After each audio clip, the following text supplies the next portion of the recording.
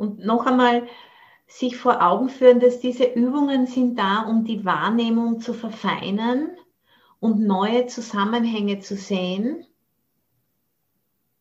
und dadurch dann unrealistische Annahmen zu korrigieren und bessere Entscheidungen zu treffen, weniger Stress zu haben, mehr Leichtigkeit im Sein zu leben.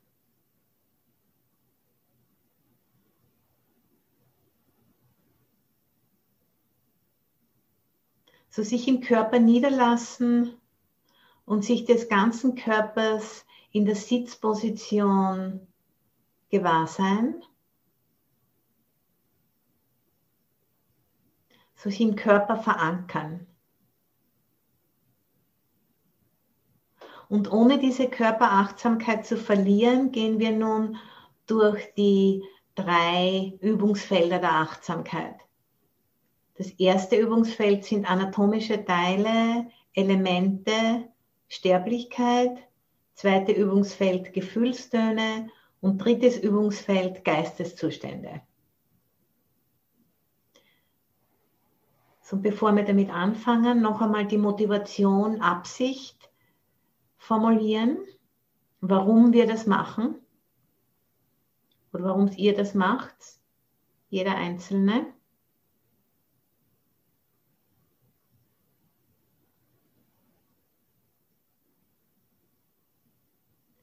Und jetzt fangen wir an mit den anatomischen Teilen und diesmal machen wir die anatomischen Teile in einem einzigen Durchgang. Und fangen an am Kopfbereich mit Haut. Vom Kopf herunter über den Körper bis zu den Füßen Haut. Und dann Fleisch. Von den Füßen hinauf über den Körper bis zum Kopf. Fleisch. Und dann Knochen, vom Kopf herunter über den Körper bis zu den Füßen Knochen. Und wir sind uns dessen bewusst, dass der Körper aus Haut, Fleisch und Knochen besteht und entwickeln eine Haltung des Nicht-Anhaftens.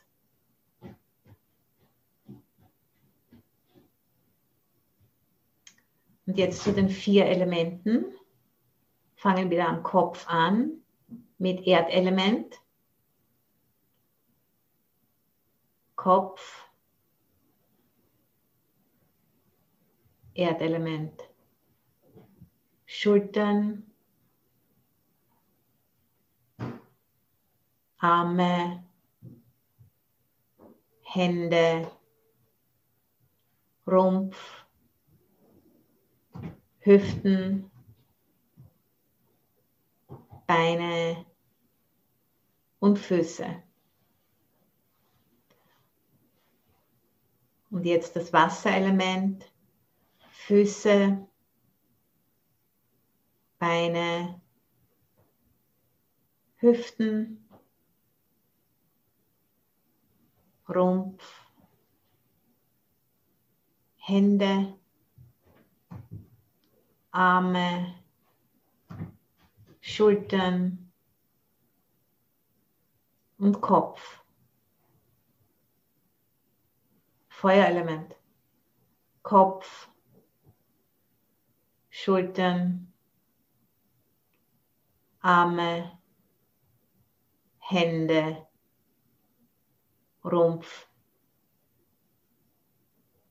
Hüften, Beine und Füße. Und Windelement. Füße, Beine, Hüften, Rumpf, Hände, Arme, Schultern und Kopf. Wir sind uns dessen bewusst, dass der Körper von den 4 Elementen durchdrungen ist. im Verständnis ihrer Lehrnatur. Und jetzt verbinden wir uns mit dem Atem als das, was uns mit dem Leben verbindet. Und wir rufen uns das Bild eines Skeletts oder einer anderen Stufe des Zerfalls des Körpers vor unser geistiges Auge, um uns an das letztendliche Schicksal dieses Körpers zu erinnern, dass er zerfallen muss. Mit jedem Einatmen sind wir uns gewahr, dass dies unser letzter Atemzug sein könnte oder sicherlich ein Atemzug näher am Tod.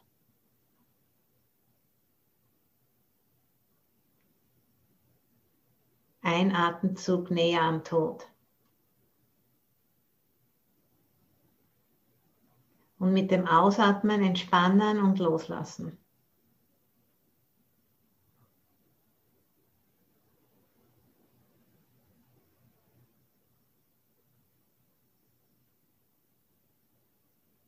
Und jetzt Gefühlstöne. Zweites Übungsfeld der Achtsamkeit, Vedana. Und wir fangen an mit angenehmen Gefühlen. Fangen wir an im Kopfbereich und prüfen, ob es in diesem Bereich angenehme Gefühle gibt. Kopf, Schultern, Arme, Hände, Rumpf,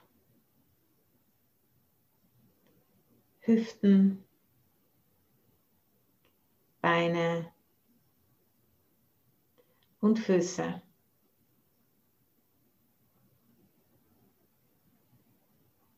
Und dann schmerzhafte, unangenehme Gefühle in und am Körper. Und wir fangen an bei den Füßen.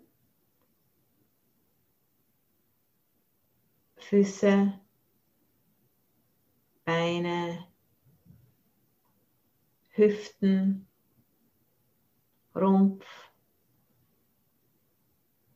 Hände, Arme, Schultern und Kopf. Unangenehme Gefühle.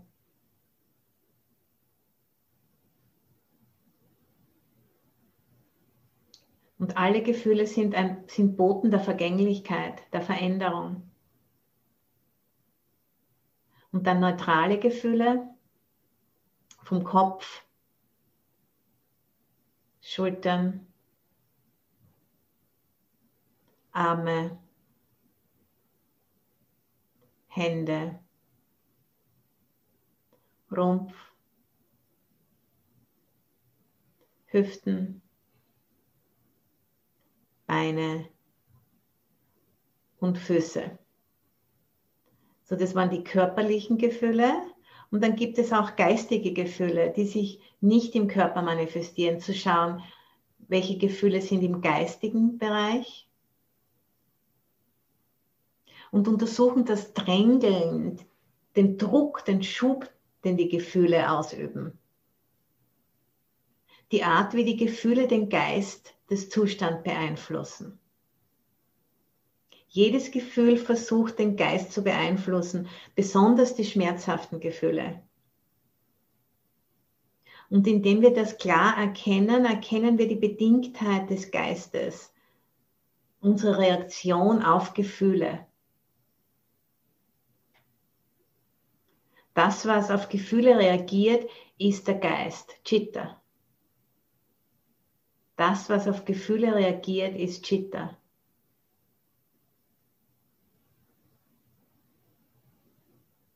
Und der Geist ist auch das, was über alle anderen Übungsfelder Bescheid weiß. Den Körper und auch das vierte Übungsfeld, die Kategorien der Erfahrung. So, wir machen uns mit dem Geschmack des Geistes bekannt, wenn Achtsamkeit, Sati vorhanden ist. So wie jetzt ist ein gewisses Maß an Achtsamkeit sicher in eurem Geist vorhanden.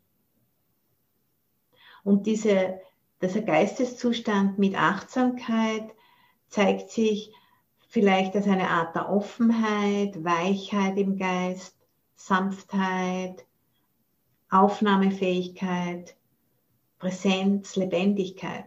Wie fühlt sich das an, wenn der Geist offen ist?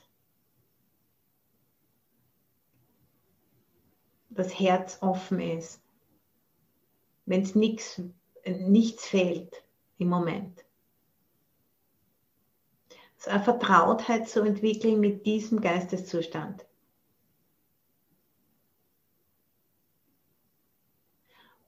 Und dann vielleicht geht der Zustand der Achtsamkeit verloren. Und das auch genau sehen, dem Achtsamkeit auch entgegenbringen. Wie ist der Geist, wenn die Achtsamkeit verloren geht? Wahrscheinlich verhärtet er sich und zieht sich zusammen um ein Objekt herum, das er will oder nicht will. Zum Beispiel, jetzt denke ich, oh, was gibt es heute zum Mittagessen? Zum Beispiel, es ist kein großes Problem, das zu denken, aber man kann sehen, wie sich der Geisteszustand verändert. Er kontrahiert um den Gedanken, was gibt es zum Essen? Ist es was ich will oder nicht will?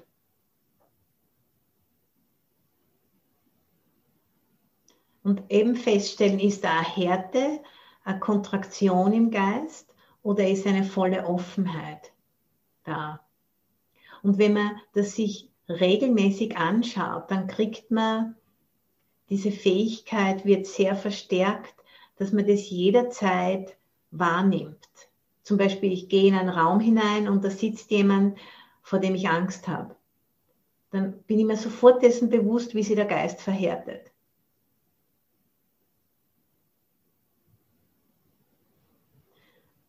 So dieses klare Erkennen ist die Hauptausrichtung der Betrachtung des Geistes, des dritten Übungsfeldes. Zu beobachten, was im Geist vorgeht.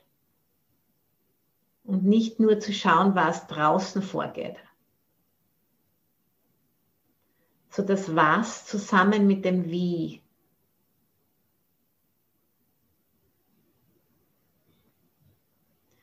Und sobald der Geist abschweift, kurzes Lächeln und okay, der Geist ist abgeschweift. Wenn es nur kurz ist, kommt er sofort wieder zurück, nachdem wir es feststellen. Wenn es länger dauert und wir länger abgelenkt waren, dann können wir nachforschen, welche Art von Modus hat der Geist angenommen. Ist da Lust? Ist da Abneigung? Oder ist da Verblendung?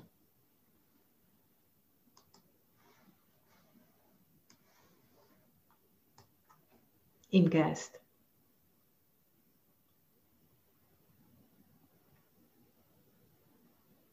Und da kommen uns die Gefühle zur Hilfe.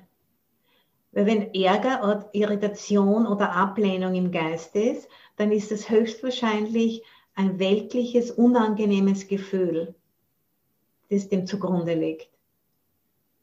Zum Beispiel könnte es sein ein Schmerz im Körper.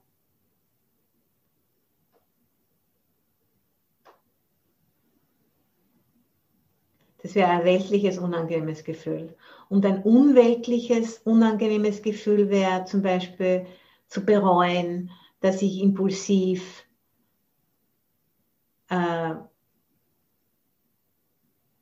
jemanden beleidigt habe. Im Impuls, dass ich was gesagt habe, was mir jetzt leid tut. Das ist auch ein unangenehmes Gefühl, ist aber nicht mit Hass verbunden. Und das unweltliche, unangenehme Gefühl führt zu einem Geisteszustand, der zum Fortschritt am edlen achtfachen Pfad beiträgt, wohingegen das ablehnende, weltliche, unangenehme Gefühl führt eher zu einem Rückschritt. Und Rückschritt im Sinn, dass unsere Gewohnheit verstärkt wird. Und Fortschritt ist, wenn Gewohnheiten aufgelöst werden, geschickte Gewohnheiten.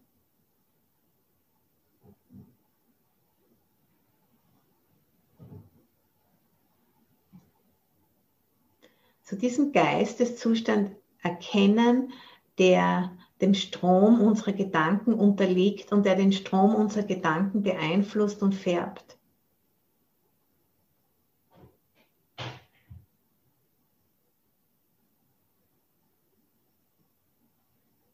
So, und dieser Geisteszustand ist auch in ständiger Veränderung. Obwohl da ständig Wissen da ist, ist es trotzdem ein Prozess. So wie die Wellen am Meer oder so wie der Himmel, wo Wolken durchziehen. Da ist eine ständige Veränderung da. Und manchmal ist ein wolkenloser Himmel oder ein ruhiges Meer, Meeresoberfläche spiegelglatt und dann wieder nicht.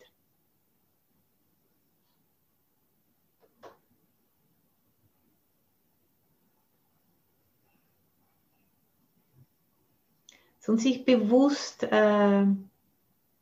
achtsam sein, wie angenehm der Geist ist, nachdem er aus Lust oder Ärger auftaucht, nachdem er diese beiden Trübungen momentan losgelassen hat. Auch wirklich schmecken und wirklich sich gut anschauen, wie angenehm ein solcher Geisteszustand ist und sich bewusst daran zu erfreuen.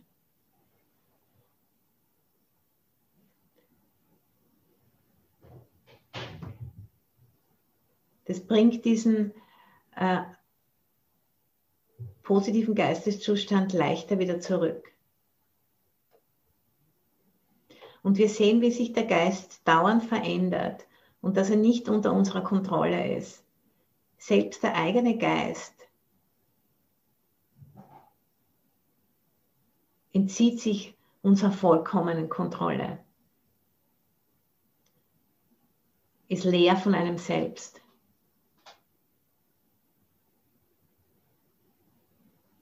Ist vergänglich. Alle Phänomene sind Anicca, vergänglich, Dukkha, unzulänglich, Anatta, nicht selbst, leer. Und dann mit dieser Einsicht gehen wir zur offenen Praxis über und verwurzelt in der Ganzkörper-Achtsamkeit einfach den Geist öffnen und zu sehen, wie alles vergänglich ist. Körperliche Empfindungen, Gefühle, Geisteszustände, alles verändert sich ständig. So, wir werden uns zunehmend dieser 3 Daseinsmerkmale bewusst.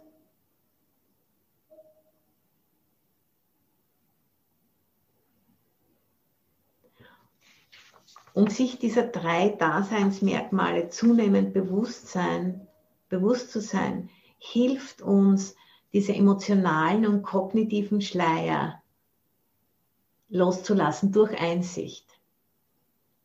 Weil diese emotionalen und kognitiven Schleier, die beruhen auf Missverständnissen. Und nur durch persönliches, achtsames Erfahren können diese Missverständnisse und diese falschen Annahmen korrigiert werden. Und durch dieses Korrigieren werden die Schleier ausgedünnt. Langsam aber sicher. Und wenn der Geist momentan ruhig ist und achtsam ist, dann ist es ein Vorgeschmack auf das Endziel der Praxis. Wie Ajahn Buddhadasa das genannt hat, a little Nibbana.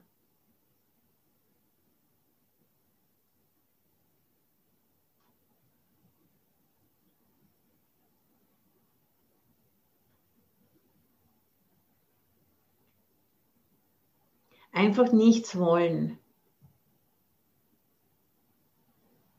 Wenn man nichts will, dann sind alle Wünsche fulfilled.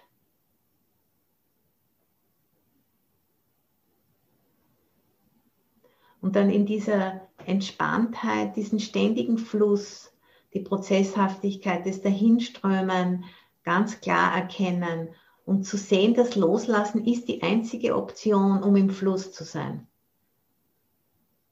Jedes Anhalten, Festhalten, Weghalten bringt Leid mit sich, bringt Stress.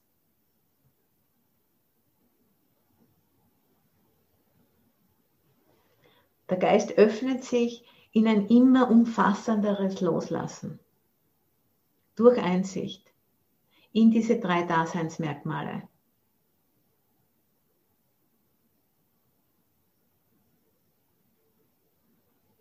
Was gibt es da zum Festhalten in diesem Strom? Gar nichts.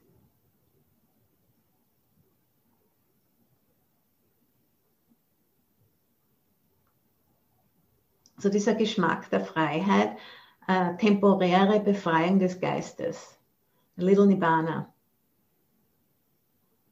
Und wenn man sich das wirklich bewusst macht, führt es zu einer Verfeinerung dessen, was wir unter Glück und Zufriedenheit verstehen.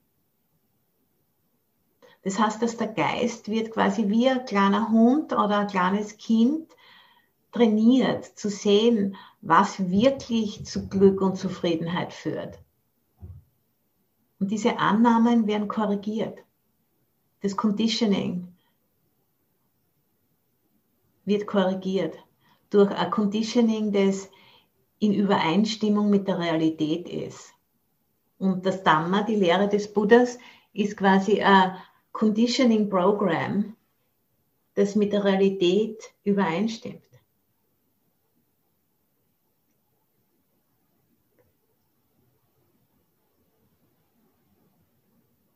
Das ist die ultimative Medizin.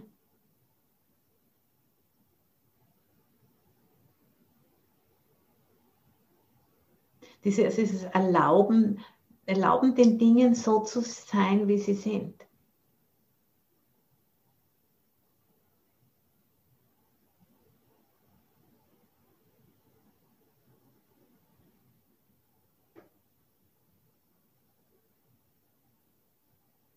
Und dann diese Weite des Geistes, die wir jetzt wahrscheinlich momentan erleben, dann dieses Erlebnis immer wieder sich daran erinnern, wenn im täglichen Leben schwierige Situationen entstehen und der Geist dann sich verhärtet und zusammenzieht. Sich dann erinnern, der Geist kann ganz anders sein. Und das kann einem helfen, dann sich zu öffnen zu einer schwierigen Situation. Wenn man sich erinnert, es geht auch anders. Und wenn man das dann ein paar Mal wirklich in sehr herausfordernden Situationen geschafft hat, dann wird das Vertrauen in diese Fähigkeit immer stärker. Und dann kann man immer stärkere Dosis von Schwierigkeit annehmen, weil man weiß,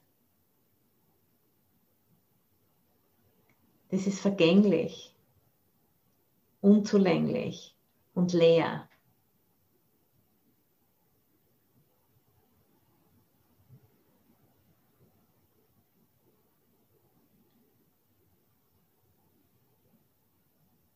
Und dann das Vertrauen in, dass das wirklich der Weg ist, wird einfach immer stärker durch Erfahrung.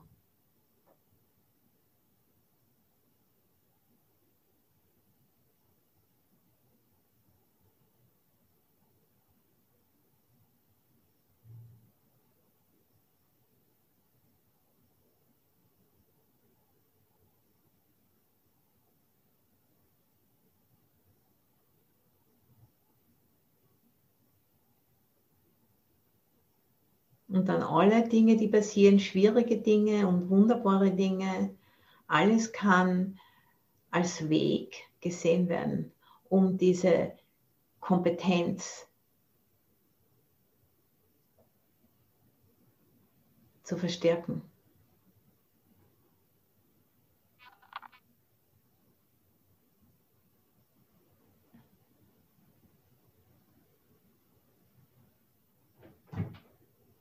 Das ist einfach eine radikale Umdrehung von allem.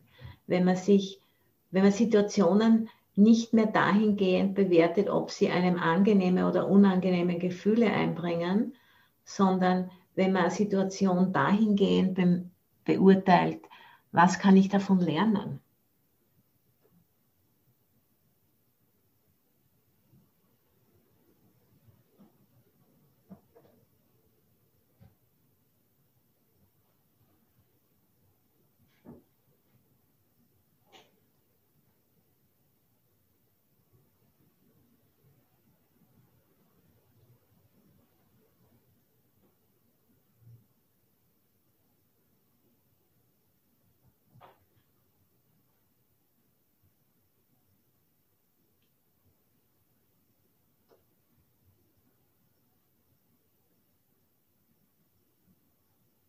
Das führt zum Abbauen von Angst.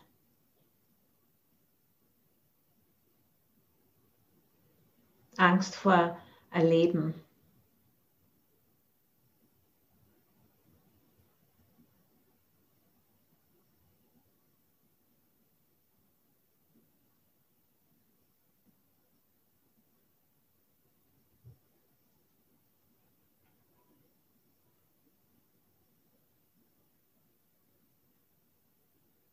Und immer wieder, wenn wir bemerken, dass der Geist abschweifen möchte und sich irgendwas hernimmt, ein Objekt, einen Gedanken zum Beispiel, und sich dann drum ansiedelt um diesen Gedanken herum und zusammenzieht, okay, zurückkommen zur Körperachtsamkeit und den Gedanken loslassen.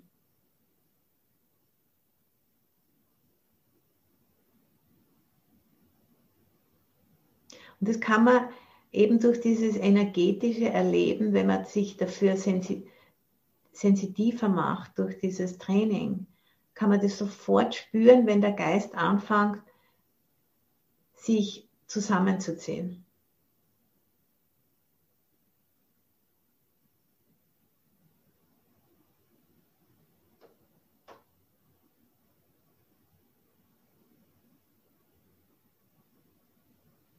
Und dieses Zusammenziehen ist eine Abspaltung von Energie. Das ist jetzt nicht schlecht oder irgendwas, sondern einfach nur das Mitkriegen. Man steigt aus der Weite und kommt selektiert.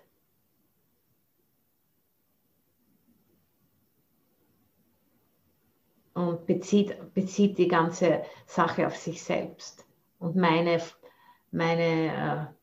Wünsche und meine Vorurteile etc. Und dann beurteilt von dem Standpunkt her, und es ist nicht zuverlässig.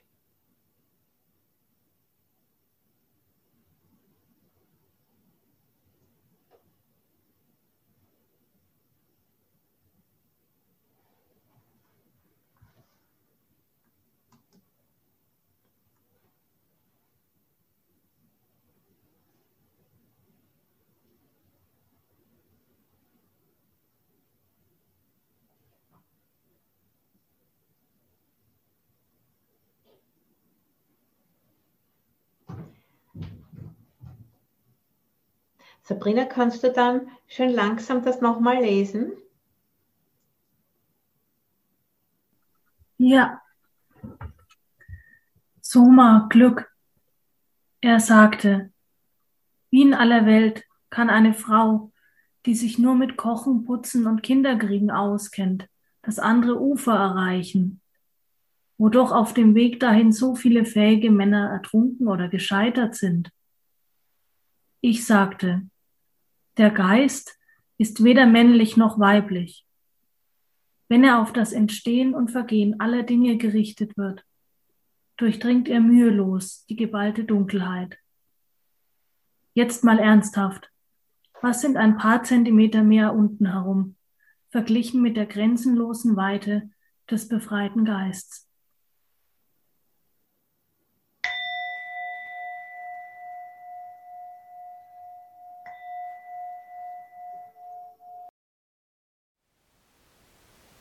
Thank you for listening. To learn how you can support the teachers and Dharma Seed, please visit dharmaseed.org/donate.